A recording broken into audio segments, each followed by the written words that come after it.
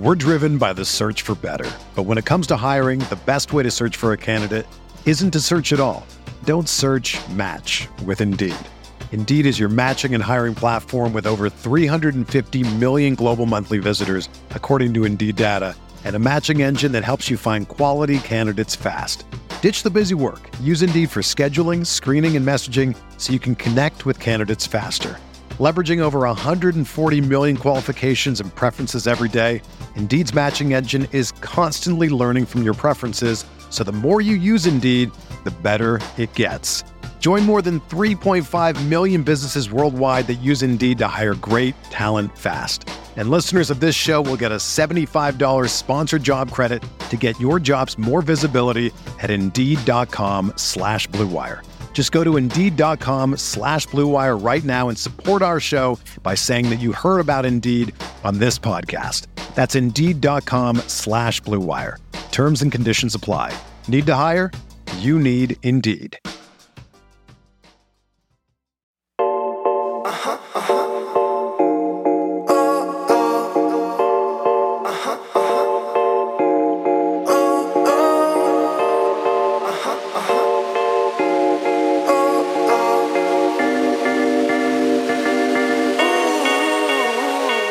What up, what up, what up? Welcome into another edition of Green with Envy. As always, this is your boy Will Weir checking in. How you doing? How you living? Joining me today as they do each and every time. And when we link up, we create the three-man weave. First up, we got my best friend, co-host, coach of the podcast, the one and only, Greg Manakis. How you doing, brother? I'm good. I keep waiting for Adam to jump in and steal my spot as the best friend and the coach of the pod. Because let's be real, Adam's working his way up the ladder these days.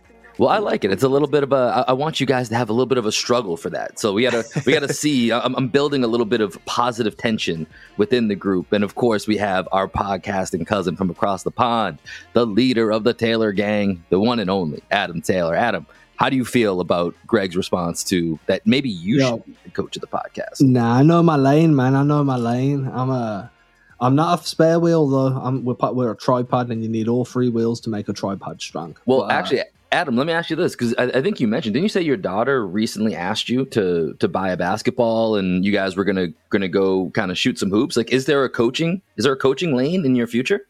I mean, I have a basketball, but she won't use my one, so she knows. I mean, I'll coach her. I ain't about to be coaching no team though. Like, they're not going to video coordinator. Just watch.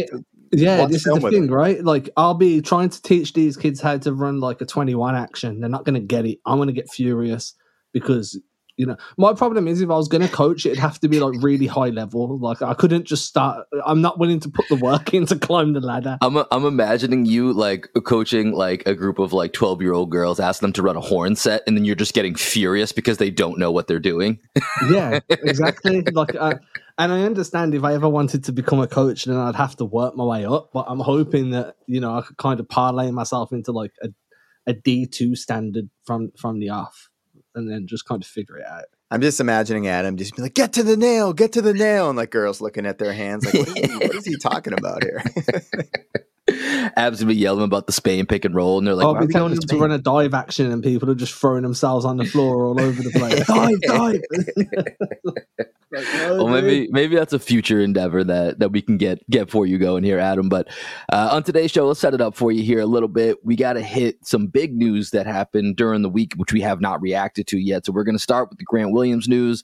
Then we're going to get into a little bit of Summer League. The NBA in-season tournament was announced, so we're going to have some few thoughts on that. And then, of course, it's a Sunday fun day here on the show. We're going to hit you with a vibe check. We'll let you know what we're vibing, what we're not vibing with. So we'll get you all covered. But, fellas, let's start with the biggest news of the Celtics week, and that, of course, is the departure of Grant Williams. So another mainstay from the Celtics rotation over the last couple of years is on the way out. Here's the full deal. Grant Williams, as a restricted free agent, will leave and go to the Dallas Mavericks on a 4-year, $54 million deal with the Dallas Mavericks. In this, the Celtics are going to receive back 2 second-round picks in a second-round swap, which is apparently a thing now.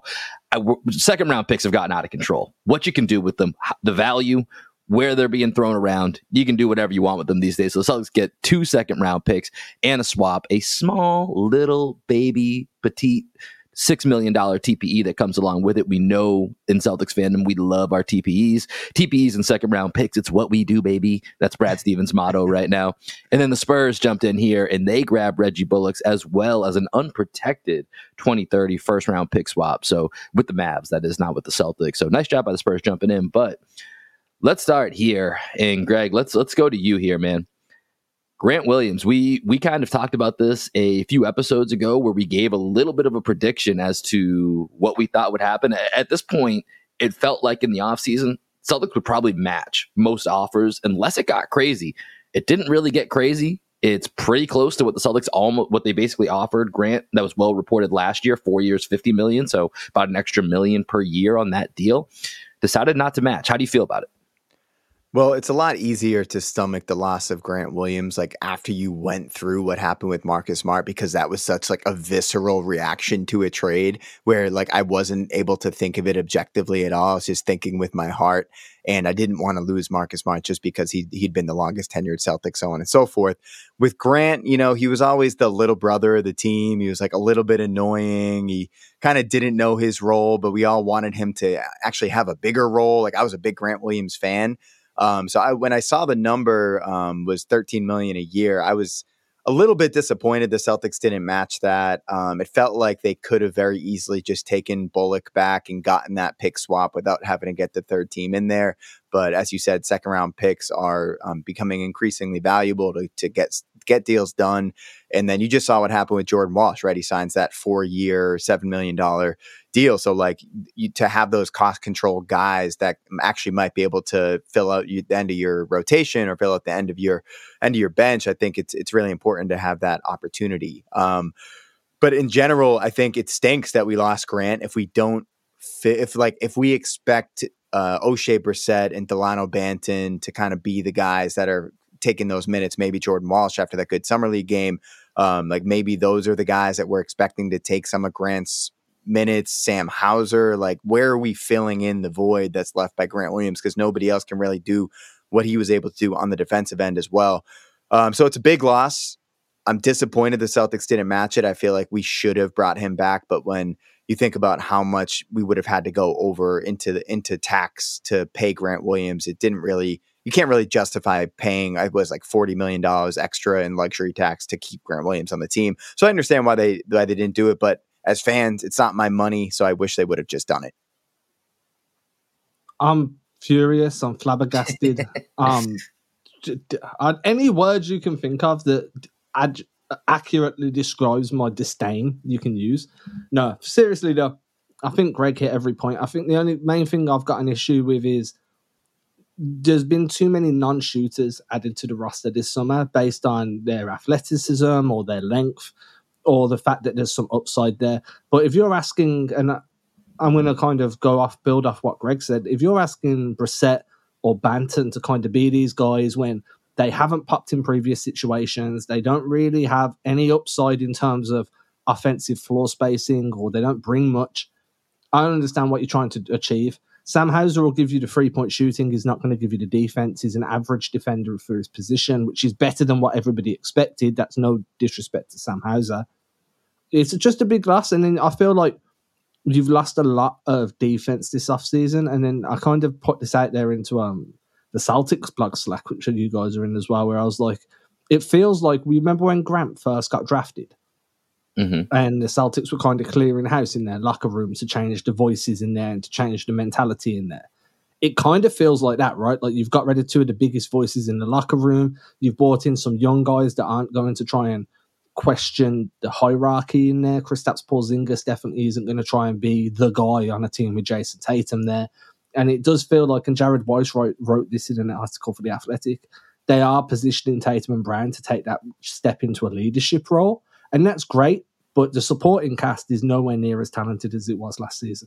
Yeah, that's an interesting point, right? Because it feels like they had to, or at least this is what it feels like from the outside, right? That internally they had to remove those that wanted to take on that mantle of being the vocal leaders, whether or not they should have been, but clearly Grant and Marcus were comfortable in that role. And it's not necessarily, at least seems from the outside, that that's a role that the Jays are comfortable. So it's almost like, you got to throw them in the pool and see if they swim. Throw them in the deep end and let's see what you guys got here, and then we can make a decision. And we're still waiting on that Jalen Supermax. I think it's been reported that there's probably just some finite details that they're working on, but that should be coming. But I do think that's a really interesting point because from a roster standpoint, when you take out Grant, and I'm with you guys, it's a little disappointing for me that it's basically a pretty similar package to what they would have offered. Now, I know the CBA changed and taxes and all that. Once again, not our money, whatever. But I think from a roster standpoint, we talk about O'Shea Brissett. We have to remember, even if we like O'Shea Brissett as a minimum signing, the guy played 16 minutes per game on the 12th seeded Indiana Pacers last year on a team that had a shit ton of wings, shit ton of guards, and needed some more wings and some bigger guys to play. And he was playing 16 minutes a game. So to expect him to come into a championship contending team and be an impact guy is probably a bit of a stretch. Can he certainly be depth? Of course. But to make an impact, that's a bit much. Jordan Walsh, we'll talk about here, was impressive in the summer league, but you still don't know. He's a young kid. And so I think about, you remove Marcus, you remove Grant, you think about this offseason, and, I don't think it's been a bad offseason by any stretch, but I am starting to kind of waver a bit as to how I feel about it, because there's been some positives, but when you look at that roster, you go 7 deep and then you're a little bit like, I don't really know what we got here. And you have a bunch of injury concerns. And that's the other thing. Grant plays. Grant is almost always available. So when you look at those other 3 bigs and you've got age and 2 injury concerns in front of you, and then you're looking at Luke Cornett, and I don't even know what else we're going to have for some minimum signings, that gets a little scary there. So I don't know, right now, in this offseason is obviously not done. There could be other moves coming here. Where are you at with the job that Brad Stevens has done? Greg, I'll go to you here first. Do you think this has been a successful offseason? If you want to give it a grade, feel free to go that way too. Well, I up to this point, right, the offseason, it's still pretty early in the offseason. So we're not done. We could be done, but we might not be done. That's what I'm saying. Just to this point right now, there could be more coming. We all know that. Yeah. I mean, I would probably give it a C+, B-, just because we brought in more top end talent with Porzingis. In a vacuum, having Porzingis on the team, just talent wise, raises the ceiling of the team pretty significantly, I think, because he's still 27 years old, could just be entering the prime of his career. And when you go back down the rabbit hole of watching early Kristaps Porzingis on the Knicks, you're just like, oh man, if this guy ever reaches the potential that he flashed in New York early on in his career, I know he had the injuries that kind of derailed it for a little bit, but he is the original unicorn for a reason, man. And a Tatum, Brown, Porzingis big 3 is a true big 3. Calling Brown, Tatum, and Smart a big 3 is disingenuous. That's not a big 3 because Marcus Smart isn't that level of player. He's never going to be an all-star in his career. He reached his peak as a defensive player, winning Defensive Player of the Year a couple of years ago. With Porzingis, I still think you can make the argument the very best days of his career are ahead of him, and he's entering them in this current moment, and we got him on a really good deal. So when I say C+, it's because the points we've already made about losing Grant Williams, losing Marcus Smart, losing that defensive identity. But then I lean B- because we're raising the ceiling. But what I'm thinking is, you talked about losing the defensive identity. I'm wondering if Joe, he inherited Ime's roster, right? And he's like, you know what, I'm going to continue doing a lot of the same defensive stuff, switch everything, all that, because that's what kind of worked under Ime. But it seems like maybe he wasn't a fan of having to play that way, because the moves that we're making don't tell me that we're going to stick with this switch everything model. We're probably going to be going more into a conservative drop with Porzingis playing the 5 there. So I'm wondering if they're trying to build out a roster that fits a different defensive scheme, but I haven't given too much thought into that yet. It's just something I'm thinking about right now. Yeah, it feels like they're going to be doing more Miami-based defense when they're not in a zone where you have your wings funneling and pinching in on penetration and then getting guys to run into that drop. My biggest issue is this. A lot of the teams around the league now have gone to more of a duo with more depth than a big 3. And that seems to be the blueprint for success at the moment. You still have your big threes going around the league. Obviously, you got Draymond, Steph, and Clay out in Golden State. Phoenix.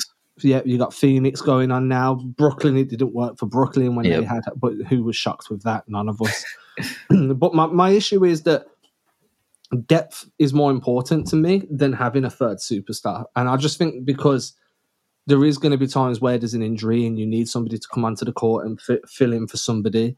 I like what Greg said. You do have a higher ceiling with KP, and I was very happy when Porzingis got added to the roster. I was very, very happy. I think it's a really good pickup. It solves some issues. Zone defenses shouldn't give you the problems they gave you previously, and you've got another guy to defer to in big moments, and the defense is honing in, and it gives you loads of options offensively. But where you've got a higher ceiling, you also have a lower floor. Yep. And this is the problem for me. Like, Celtics fans were unhappy with an Eastern Conference Finals exit. Well, the floor on this team as a bottom floor, with the injury concerns and stuff, is potentially a second round exit. You know what I mean? And then obviously the ceiling is an NBA Finals, you winning a championship because the talent's there in that 7-man rotation. I think that if we're going to judge the offseason as a whole, we do need to add the coaching additions in. Yeah. So I'm going to give it a B because they've really improved the coaching staff. They've added another star, genuine. I wouldn't call him a superstar, but he's an all-star. And they've lost some depth to do it. Now, unfortunately, as you saw with LeBron's super teams over the years, if you're going to have 3 big names up top, you're going to have some unquestionable names down bottom. That's just the way it works. Real quick, before we take a break here, let's go Adam, Greg, and then me. Give me your favorite Grant Williams moment.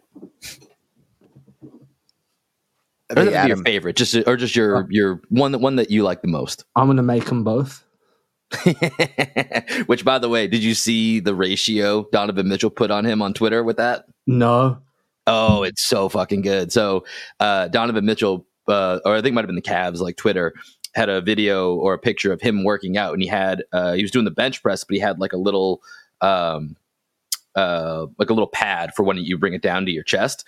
And so Grant was like, "Oh, old man got a pad," or something like that, trying to, he's doing his Grant thing, trying to flex a little bit. And Donovan Mitchell just sent back the video of him saying he's going to make 2, and it was just over. It was over. I think Grant tried to come back with a response, but it was dealt with. That's the first one that comes to mind. I think the fact that Grant Williams attends the white parties is hilarious, just because it's like him and Mo Bamba. It's like, why are you guys at this party? Tobias Harris got an invite there. I saw one meme where it's like there's like a guy clearly like yelling into like this woman's ear who's like not listening, and it's like Grant Williams trying to hit on like Kourtney Kardashian or something like at the white party, and they're like, "Who is this guy? Like, how did he get in here?"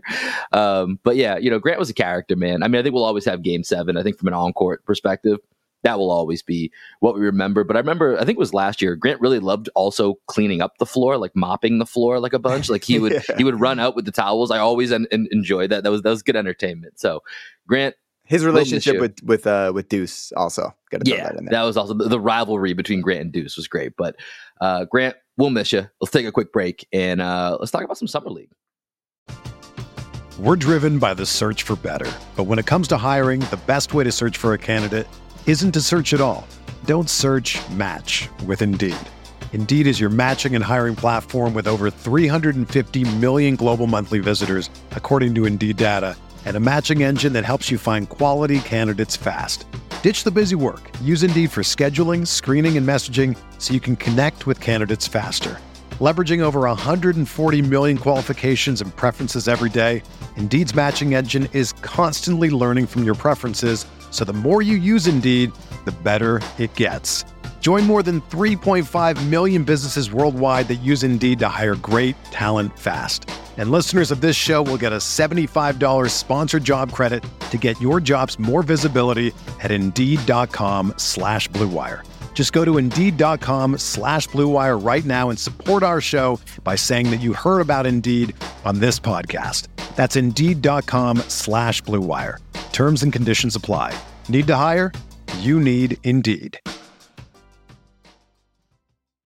When you need mealtime inspiration, it's worth shopping Kroger, where you'll find over 30,000 mouth-watering choices that excite your inner foodie. And no matter what tasty choice you make, you'll enjoy our everyday low prices, plus extra ways to save, like digital coupons worth over $600 each week. You can also save up to $1 off per gallon at the pump with fuel points. More savings and more inspiring flavors make shopping Kroger worth it every time. Kroger, fresh for everyone. Fuel restrictions apply.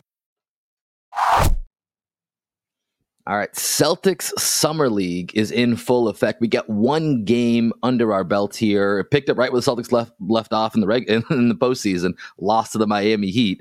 There's a game on Sunday night as well, so we're recording this Sunday morning. So listen, guys, it's Summer League. It's summer for you boys here too. We're not gonna talk about that game. That game's not gonna be in here. So if you're listening Monday morning or after, we don't know what happened in the Wizards game. We'll hit it later in the week. Don't worry. So we're only going to talk about the Miami Heat game here for the Celtics in Summer League, which was their first game. Adam, it's also, this is a little bit of a Summer League for you right now over at Celtics Blog. You had your first crack at the takeaways for the game, which you're taking over from Keith Smith, who is now departed from Celtics Blog over to Spot Track, our guy. Shout out to Keith. And so this was your first crack at the 10 takeaways article, which you'll be doing throughout the regular season. So Adam, give me your favorite takeaway from the first Summer League game of the Celtics season? It was the title that I used where it was like TLC would want this scrub. That was good. I appreciated that. That was that was probably my favorite. I thought Jay Scrub was good, dude. And like the comparison I wanted to use, but there's a height discrepancy and it doesn't fit perfectly. But as a microwave scorer, I think Jay Scrub could be a team's Monte Ellis from back in the day, just a little bit undersized, just terrible defensively, but can just get hot in a second, come off the bench to give you a quick 8 to 12 points and just carve out a career as a microwave guy. He's been doing really well in the G League. I really liked his aggressiveness in a Summer League. And that was my favorite takeaway, man, just because the title just it named itself. That was a great title. Like that's the one that caught my eye. Tell me a little bit more about Scrub, though. I haven't done my research on the guy yet. Yeah, I mean, we're talking about a guy that got drafted out of JUCO. That doesn't really happen itself. Do you know what I mean? Like he was absolutely dominating JUCO. Got drafted by the Clippers, I think it was, and then just didn't stick and found himself in the G League for the last few years. He averaged 26, I think it was, last year in the G League. Just a ferocious free-level scorer, man. He's really aggressive. He's got really good body control. Really knows how to use his angles to take the ball away from a defender as they rotate over.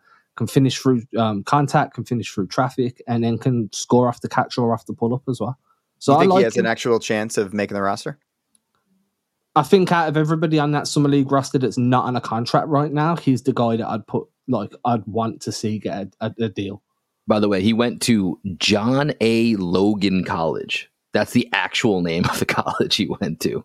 Never heard of that before in my life. But, one thing that I thought was funny, just while we're on the Jay Scrub topic here, he took like a kind of a gnarly fall at one point in this game.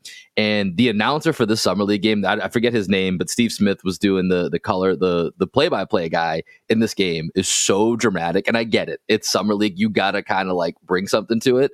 But the way that he talked about Jay Scrub taking this fall, if you were just listening to the audio and you didn't have the visuals, you would have thought it was Gordon Hayward part 2. And Jay Scrub was up and walking around completely fine within 15 seconds. It was just so over dramatic. But, I was watching, I caught up this morning. I didn't catch the Summer League game yesterday. I caught up this morning right before we recorded here, man. And, Summer League is Summer League. There's a game the other night that I caught that had 48 turnovers in it. So it's a little bit much. So these games they're chaotic fun, I think is probably the best way to describe them. But I was excited watching Jordan Walsh, man, because, like you said, Adam, I think him and J.D. Davison are probably the only two that really have a shot at doing something with this roster. Delano Banton's at Summer League. He didn't play in this game, so I wasn't counting him in that statement. But out of the guys that played, and it was fun watching Jordan Walsh, man. I think really getting the chance to watch his game, he kind of lived up to a lot of the scouting report of very aggressive on defense. You get 10 fouls in Summer League. He was threatening to use all of them. I think he got called for 5, but potentially probably could have been some more. But I think he was a really fun prospect to watch. Greg, did you have any thoughts watching our guy Walshy? Before we get to Walshy, what about JD Davison with the poop spot? Did you see this? You didn't see this? Oh my God. It's so good. Well, I'm shocked that you haven't seen this. It was making its way around Twitter. JD Davison had a little poop accident during the game, and he had a little poop spot on his shorts. Go to Green Runs Deep. Well, Green Runs Deep. I saw. So I did see JD Davison like tweet something earlier today with like a crying, laughing emoji, and I was like, I just didn't look into it. Okay, so I'm gonna look this up while you guys talk.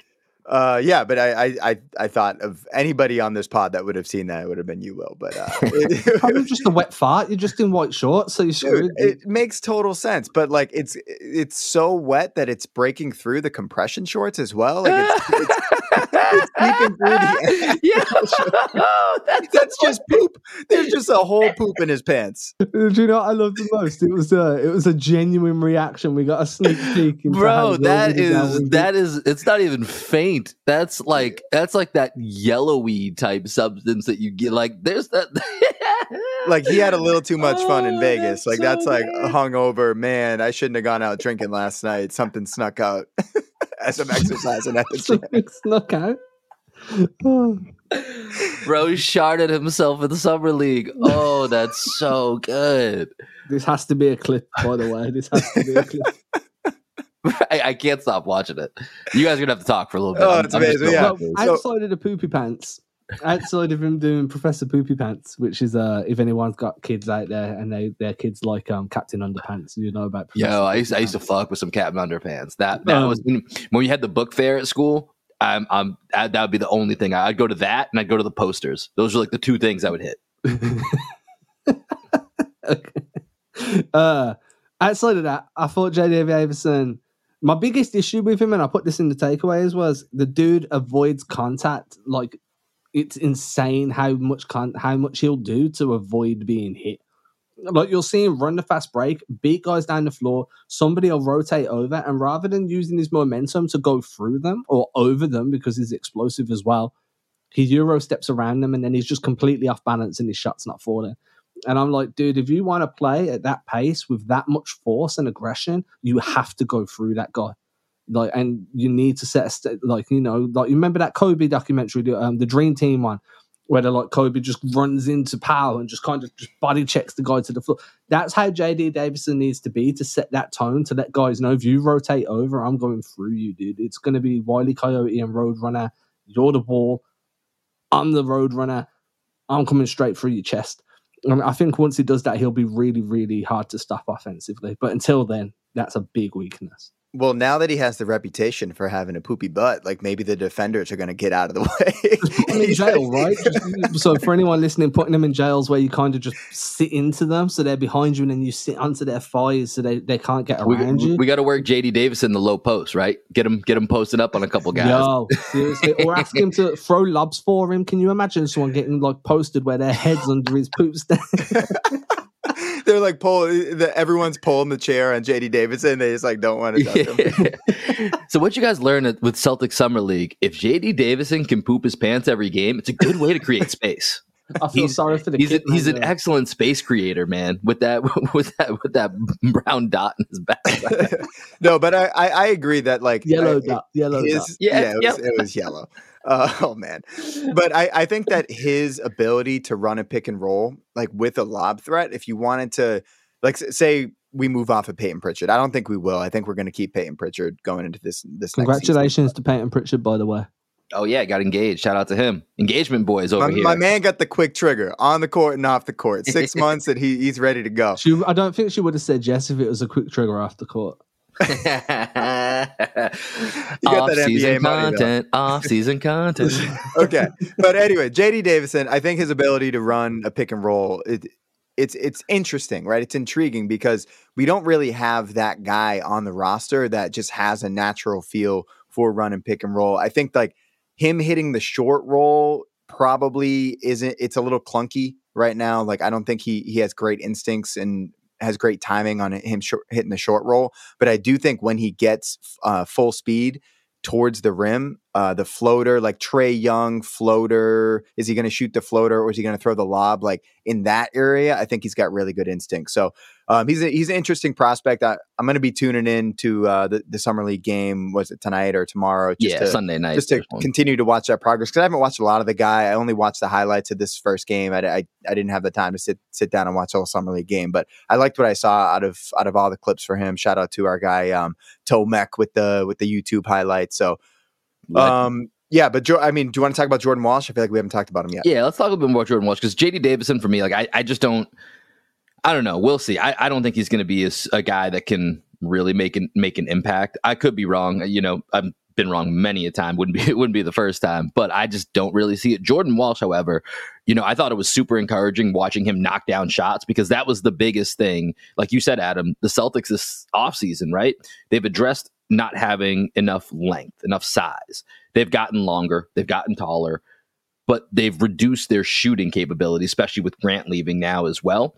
And so if Jordan Walsh is going to, crack some of those rotation minutes or build up throughout the season, like that's a must, is that he has to be able to knock down some shots.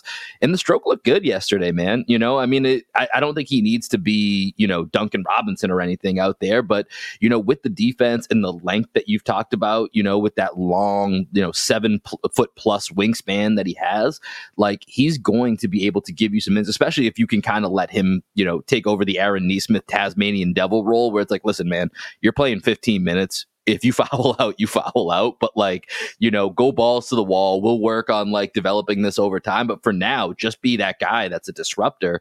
And you could see elements of that. And so I think in this first game, that was really my biggest takeaway was just getting a little bit excited for the Jordan Walsh experience. It's just a matter of, can they find minutes for him? But I'm excited to watch him a little bit more here in Summer League. So when you was talking, I was trying to find exactly how many shots he contested as in college, and I just didn't find it quick enough. And the reason I was doing that was because you were talking about the length on his wingspan and how quickly he can close out to guys. And if you was you watched the whole game, right, Will? Yeah, I watched it this morning. All right, so there was a possession really early in the game where Walsh is trailing the action. So everything's happening in front of him. He's around the halfway line. Half court line, whatever you want to call it. Mm-hmm. You've got somebody, I don't know who these Heat players are. I'm not even going to try and get, you know what I mean? I saw there was a guy from England. I can't remember his name, but there was a guy from England. I hate him in Scotland. You've got Miami Heat. I wish that they never seen the stars in your eyes. A glimpse of what I'm missing, thinking it's a mirage. Ooh, you got me tripping and it's hard to describe, but I stay for a minute cause I'm digging the vibe. I like the way you're looking at the look in my eyes. Don't be catching feelings when it's only a vibe. Don't know what the deal is, I'm a typical guy. You know the one thing different is the state of your mind. I'm like, oh my, someone throwing you roll. I'm getting too damn high, didn't know I could float. You could call it a vibe, it's probably all that she wrote. But I'll be doing this shit finally if I didn't have hope. You should know that I embody, that's what go with the flow.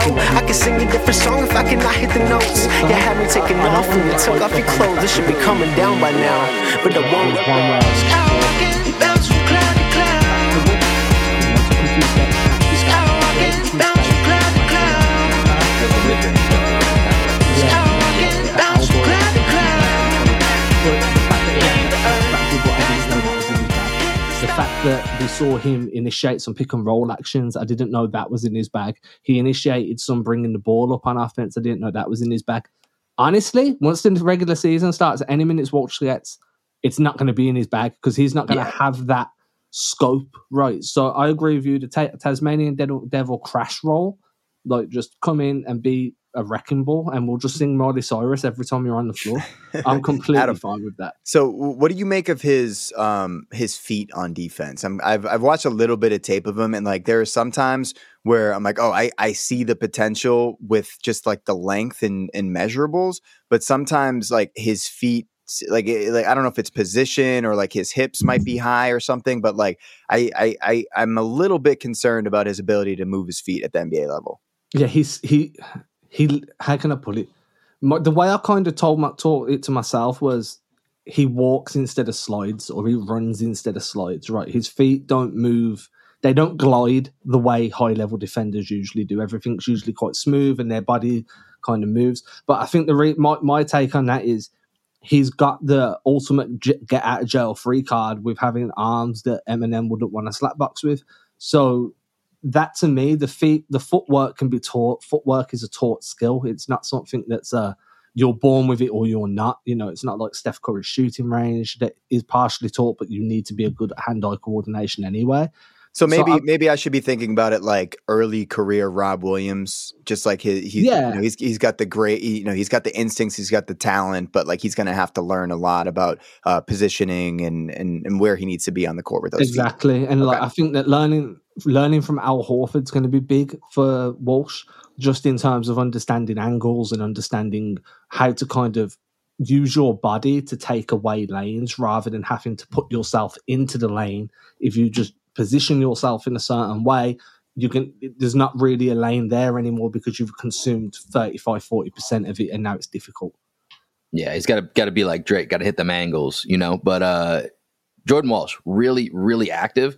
And there's a moment actually, Adam, that I wanted to bring up here quickly, because it's Charles Lee that's coaching the summer league team, I believe, right? Was he coaching last night? I can't remember if it was. I have no idea. I can't remember. It was Dobbins, wasn't it? It was Dobbins. Okay. Dobbins. Well, either way, like the one part that I thought that was interesting was early on in the game, and the Celtics did this kind of throughout, where they put a little bit of pressure as the Heat were bringing the ball up. At one point, they dropped into a zone. I think they only did it for 1 or 2 possessions, but I just thought that was interesting because this team notoriously doesn't ever play zone, hasn't really ever played zone, over the last several seasons. And, I do think that zone can be a good wrinkle. We've seen it certainly work against us, yet we've never tried it really, as something that we can use to weaponize against other teams. And so even just seeing that for a moment made me think, okay, maybe, bringing in some of these new coaches that we talked about, maybe this is a little trial period for them as well, because I do think if you can at least experiment with that in the regular season here and there for a spot or two, it can be something you can maybe bust out if needed in the postseason, but you're never going to be able to use it in the postseason if you don't try it. But it was just one of the first times I've really seen, any version of a Celtics team drop into a zone. So it definitely caught my eye that they did that for a possession or two. Yeah, they went 2-3 press for a possession, and then they went 1-2-1 on the next defensive possession down. The 1-2-1 was the one I found. No, what? 1-2, 1-3-1, isn't it? Bloody hell! 1-3-1. That's 1-2-1 would mean you're playing at the handicap match. Yeah, bloody hell. They went 1-3-1, that one was the one that shocked me, because that's a very rare that you see a non-Nick Nurse, Eric Spoelstra coach. Sorry, I'm being bit by the puppy as I'm talking. Run that type of zone. But the 2-3 press, I like that. I think that you could use that early in fourth quarters when you're chasing a game, or when you're trying to just really mess up a team's rhythm coming out of a timeout, just run that for a possession or two. I'd like to see them incorporate it a bit more. They have the size and length now to actually be a good zone defensive team. Yeah, no, I agree. It's Summer League, though, so we got a few more games. We'll hit that later in the week here, but let's take a break. And guys, let's get excited. It's in-season tournament time. Be right back. Another day is here, and you're ready for it. What to wear? Check. Breakfast, lunch, and dinner? Check.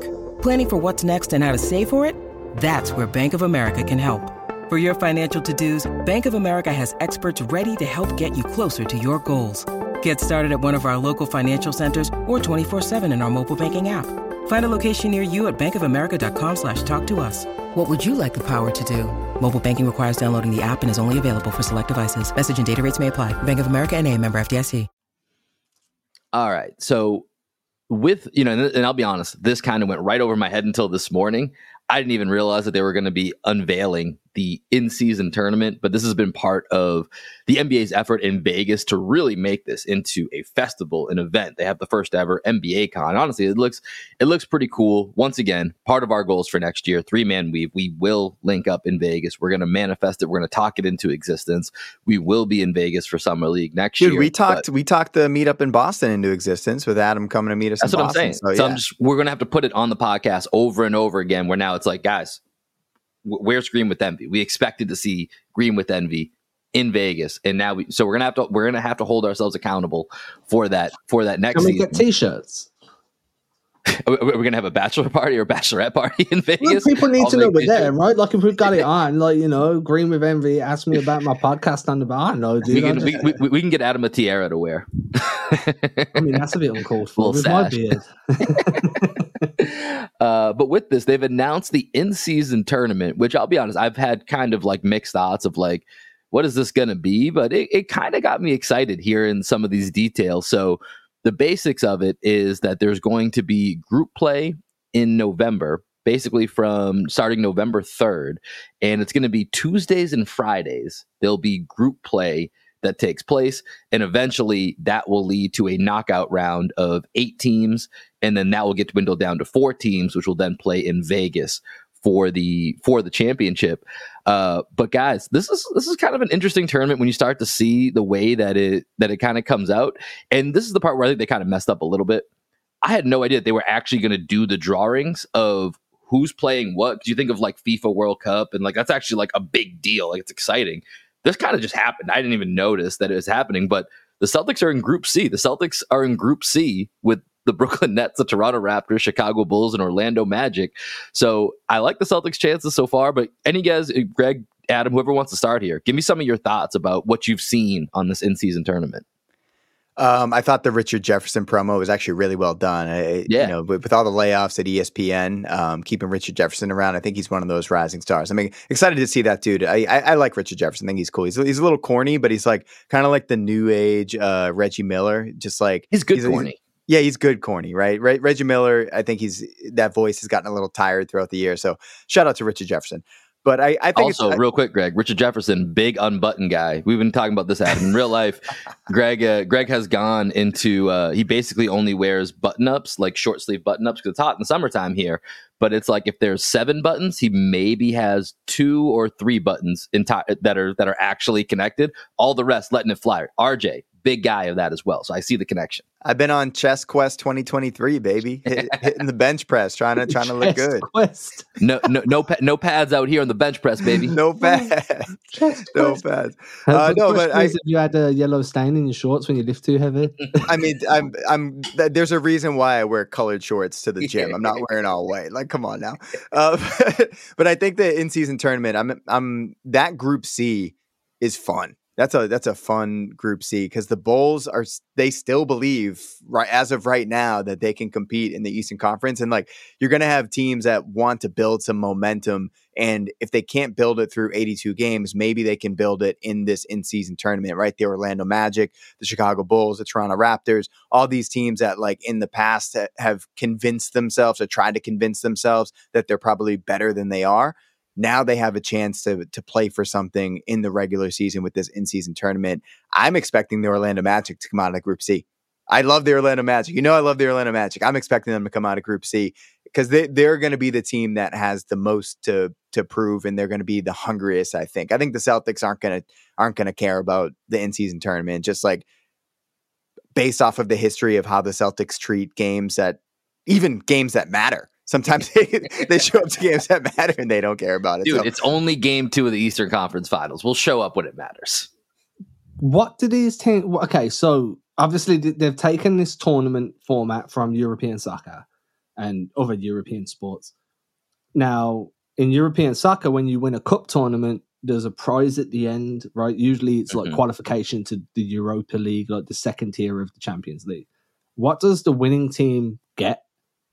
It's just financially driven. I forget exactly what the payout is, but the winning team gets... each player gets like $1 million or something. Something like that, yeah. Oh, people can be hooping. You tell me there's $1 million on the line. I'm fly kicking people for rebounds and $1 million, bro. You know what they need to do is for the championship game, kind of like for WWE where they have, what is it, the money in the bank or whatever, and they have like the suitcase hanging above the ring. They need to have that for the championship game, and then when they win, it just like... it unlocks and the money goes flying out. That'd be great.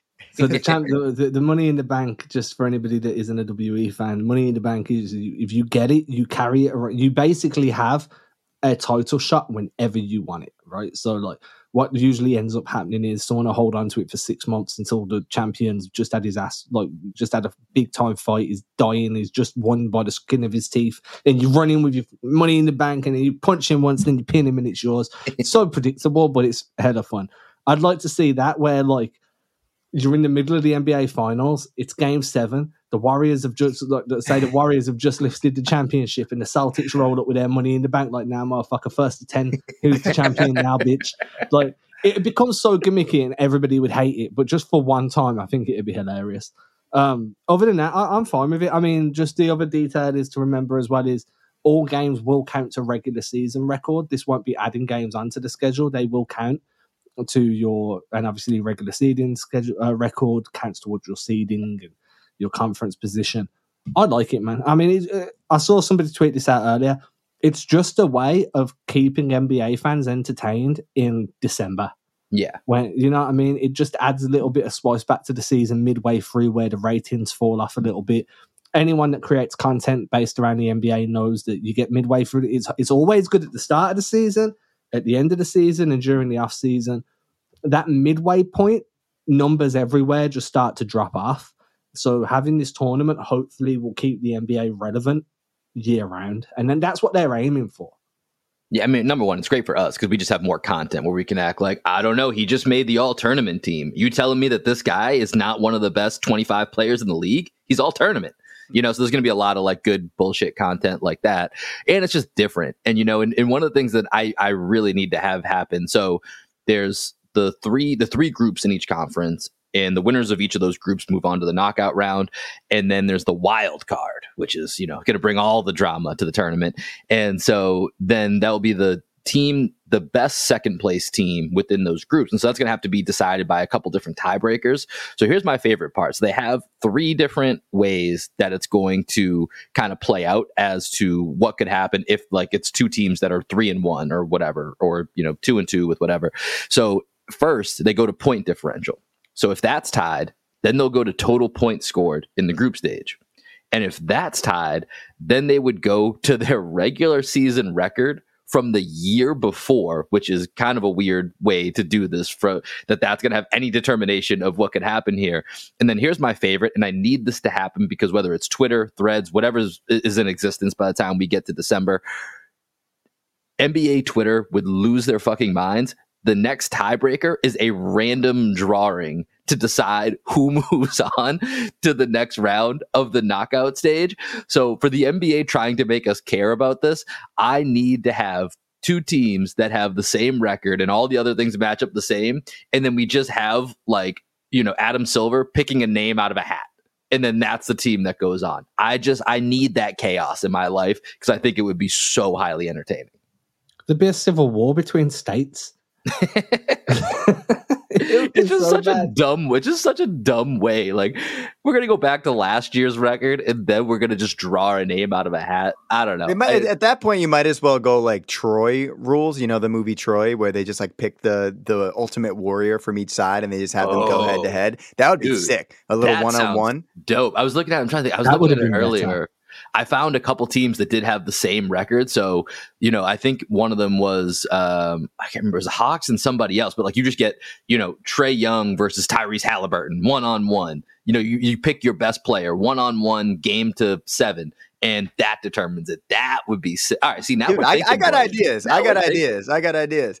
We got Money in the Bank. We got 1-on-1 Survivor. Like, let's go. These are the ideas the NBA needs.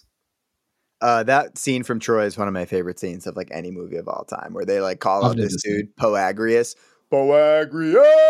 right? And he comes, he's like everyone's going crazy, and they call for Achilles, and Achilles is just like finishing up an orgy, and he has to like come out of the tent to fight. It's great. I love it. That's a great movie. I have not seen that movie. Oh, it's great. That's a good movie. Troy's good.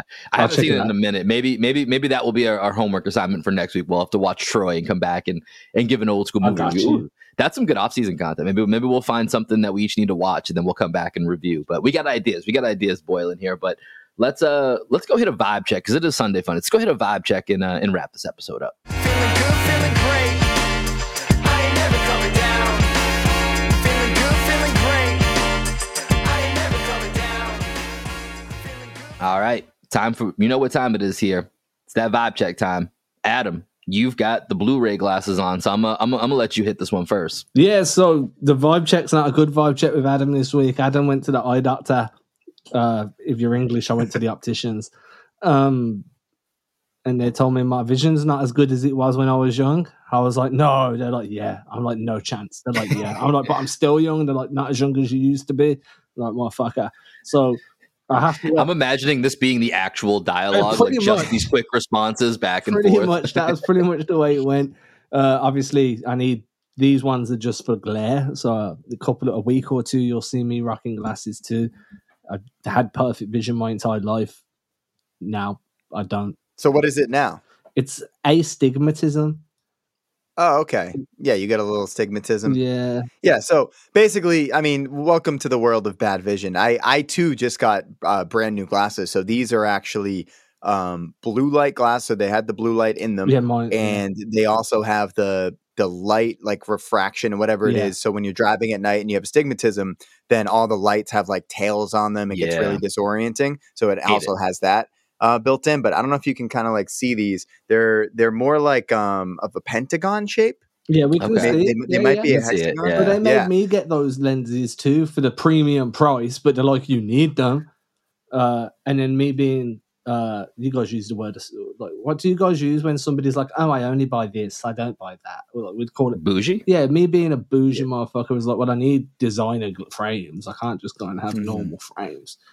Of course. Apparently, I got called an idiot by everybody after because they're like, they just do the same thing. Why would you care? I'm like, because I'm bougie. Nah, man, that's just gonna be on your face. Like, if you're gonna have to end up wearing them all the time, like you gotta look good in them. You right? know You what gotta I'm have saying? something that you like wearing, or you're not gonna wear it. These are Calvin Klein. See, this is what I'm saying. I went and got Hugo Boss, and they're like, I'm just like, because I always find Hugo Boss a really funny brand because it's like Hugo Boss. In England, everyone calls each other Boss. Hugo Boss. So I went and got them. That's pretty much my vibe check. I'm not really vibing with anything right now. I'm quite sad. Hey, man. I mean, having bad vision, it's brutal, but there's always LASIK in the future. That's one of the things where I keep telling myself I'm going to get LASIK at some point. Because I remember I was probably like 10 years old when I found out that I had bad vision. I'm pulling up to the movie theater. I get out and I'm like, oh, like what theater are we going to? And my uncle's like, hey, we're like, it's on the sign up there. And I look up to the sign and I literally can't read anything on the sign. And I'm like, yeah, exactly. Like, you know, I think we're going to see, I think we were going to see like Baby Geniuses or like one of those hilarious movies from the 90s. And I found out pretty early that I had bad vision and I've had glasses since I was like 10 years old. Yeah, I've had them for forever, man. I've thought about doing LASIK. I've actually been told I'm a good candidate for LASIK because my eyes have stayed consistently bad for like a prolonged period of time. But I got to be honest, man, I'm a bit of a wuss. I just can't. The idea of putting lasers in my eyes freaks me out, and I just haven't been able to pull the trigger on it. Is it dangerous?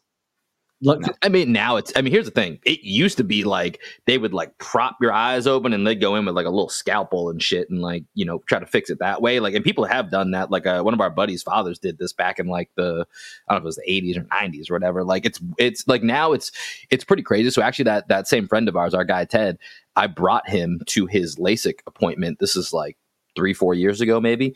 I brought him, I dropped him off. I went and got a sandwich, came back.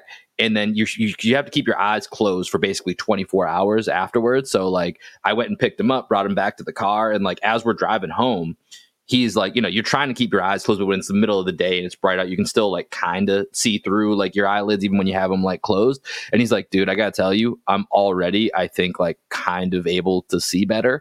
And literally 24 hours later, I saw him and he was up and about, totally fine. Like, just never has to wear contacts ever again or glasses, and he's good to go.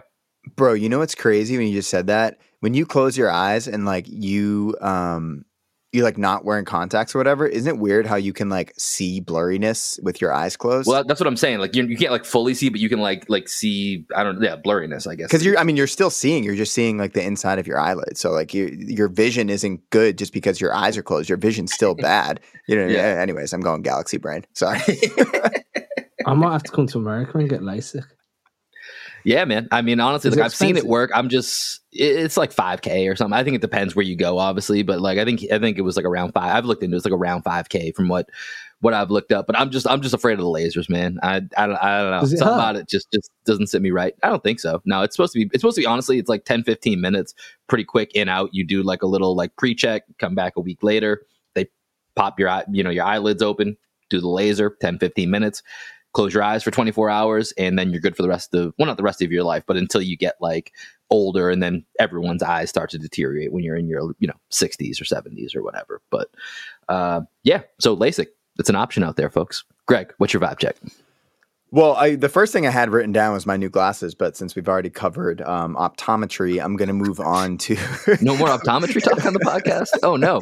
Please stay with us, people. Stay with us. I'm going to move on to the UFC because I'm a big UFC guy. I didn't get to watch it live because I was out celebrating a friend's birthday last night.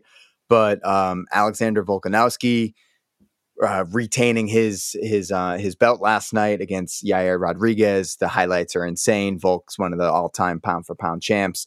Shout out to him. I'm excited to see what comes next. And then big-time UFC prospect, Bo Nickel, who's like an all-time American collegiate wrestling champion, one of the biggest UFC prospects in like the history of UFC.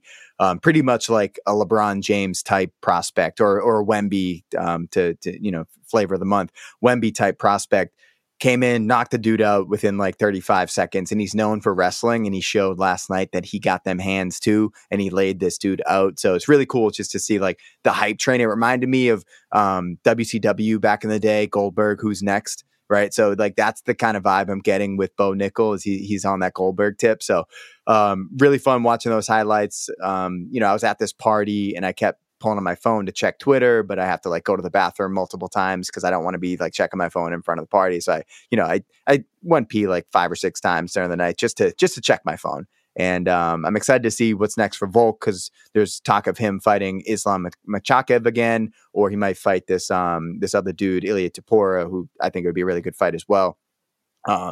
So just excited about the UFC. Adam, I know you're a big MMA guy, but not necessarily a UFC fan. So if you have any thoughts, feel free to jump in. Which one of these guys would you fight? I mean, so here's the thing. I've been I think we've covered basically, this. Who would you prefer to be your executioner? Yeah. I mean, I just watch it and I'm like, which one of these guys if I had no choice, if I'm in a bar and one of these guys just wants to beat me up, which one do I feel like it would either be over quickest or I'd stand enough of a chance to like get away?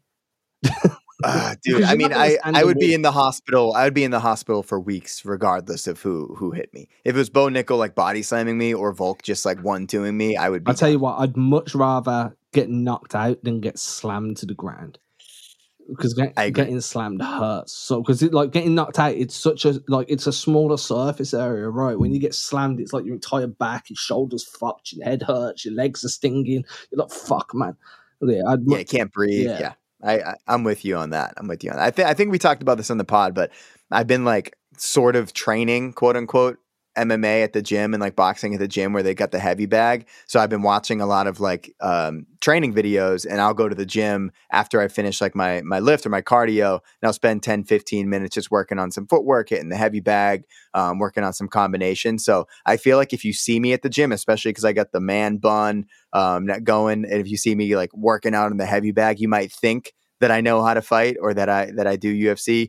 But I do not. I don't do any sort of. I've never competed in like a fight like that. So one day I think it would be pretty cool to do just to see. It's not cool. It hurts a lot. I've done it. It hurts.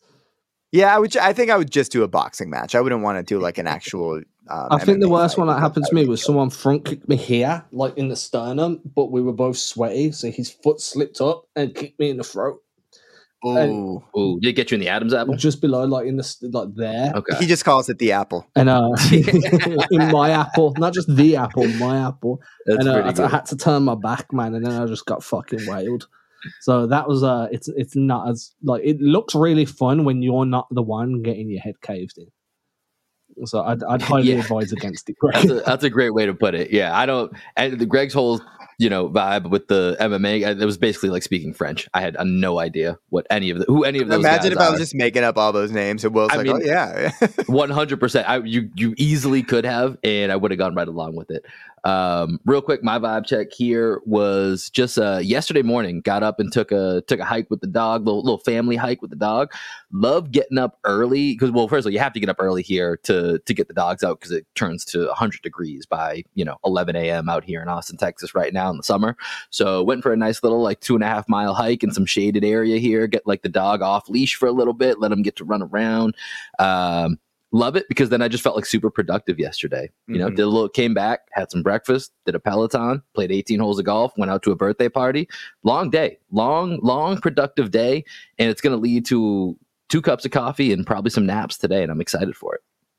I'm not sure where the production was there, where the productivity is. Like, it sounds like a dope day, but like, I'm not sure. A day of leisure. Yeah. Leisure. Yeah. It's a mental health thing that sticks out to me so much.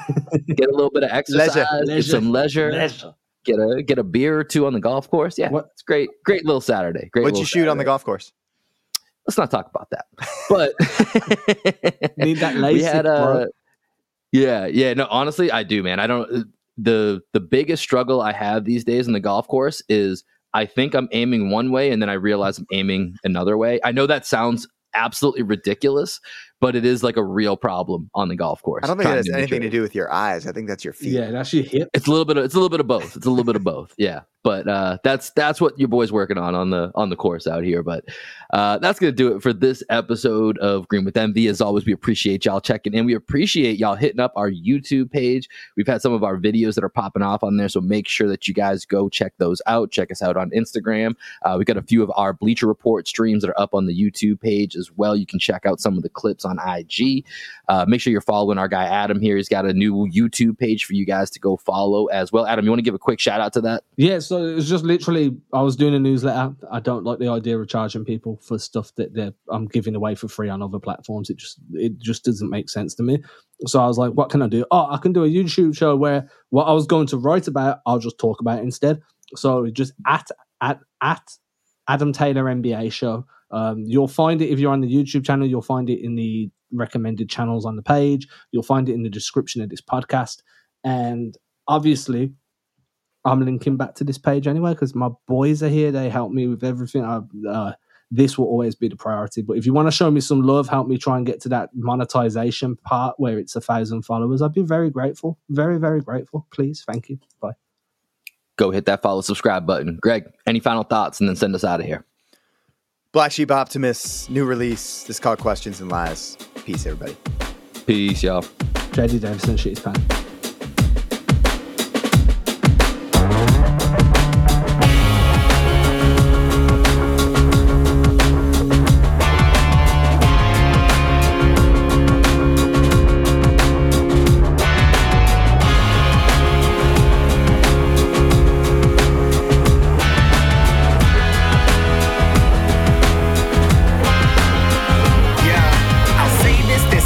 Misanthropic rapists, they bleed us to feed us where we congregate and we crave information. They gave us sensation, replaced with enslaved imitations. I've been on my Elon, y'all can hop up in my spaceship. Take you out the cave, show you fire of the ancients. Souls on the coals, we don't run in no A6.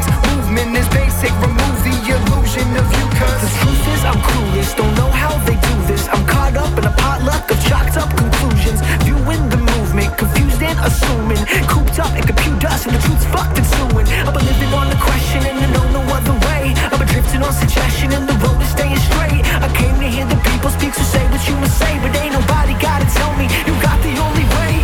Fill up my whole world, fill up my world, fill up my mind, please fill up my mind with true things and beauty, with questions and lies, fill up my whole world, fill up my world, fill up my mind, please fill up my mind. Don't show me the answer, show me the answer, just open my eyes. Come on.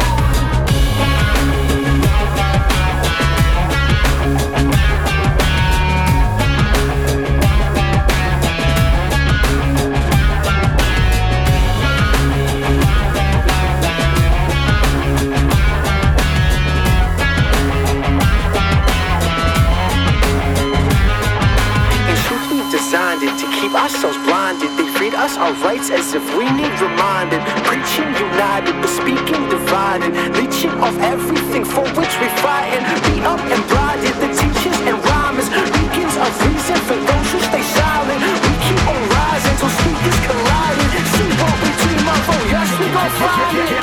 Yo, and it starts with some questions. Hands to the sky like you asking for my blessing. I'm wondering why we've been lacking and stressing. We all in this bit, so God, where's the connection? With the sin I'm professing. What good is confession if we always miss the lesson? Be question and question their lives. I'll show you the answer.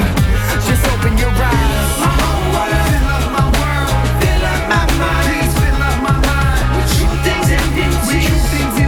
With questions and lies. Fill up my whole world, fill up my world, fill up my mind. Please fill up my mind. Don't show me the answer, show me the answer. Just open my eyes. Fill up my whole world, fill up my world, fill up my mind. Please fill up my mind with true things and beauty. With questions and lies. Fill up my whole world, fill up my world, fill up my mind. Please fill up my mind. Don't show me the answer, show me the answer. Just open my eyes. Come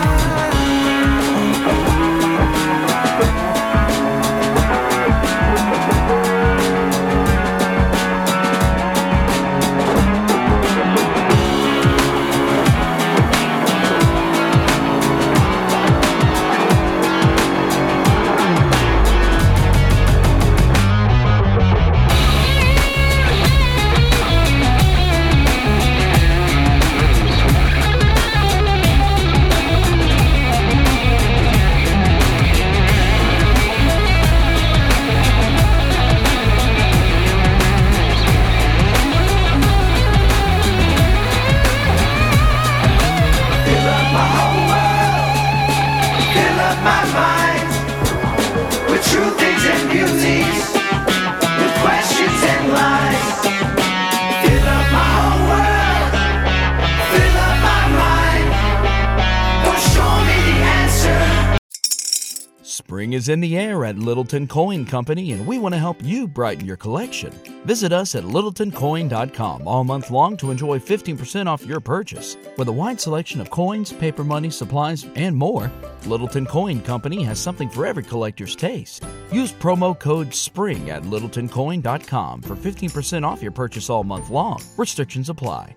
Littleton Coin Company. Serving collectors since 1945.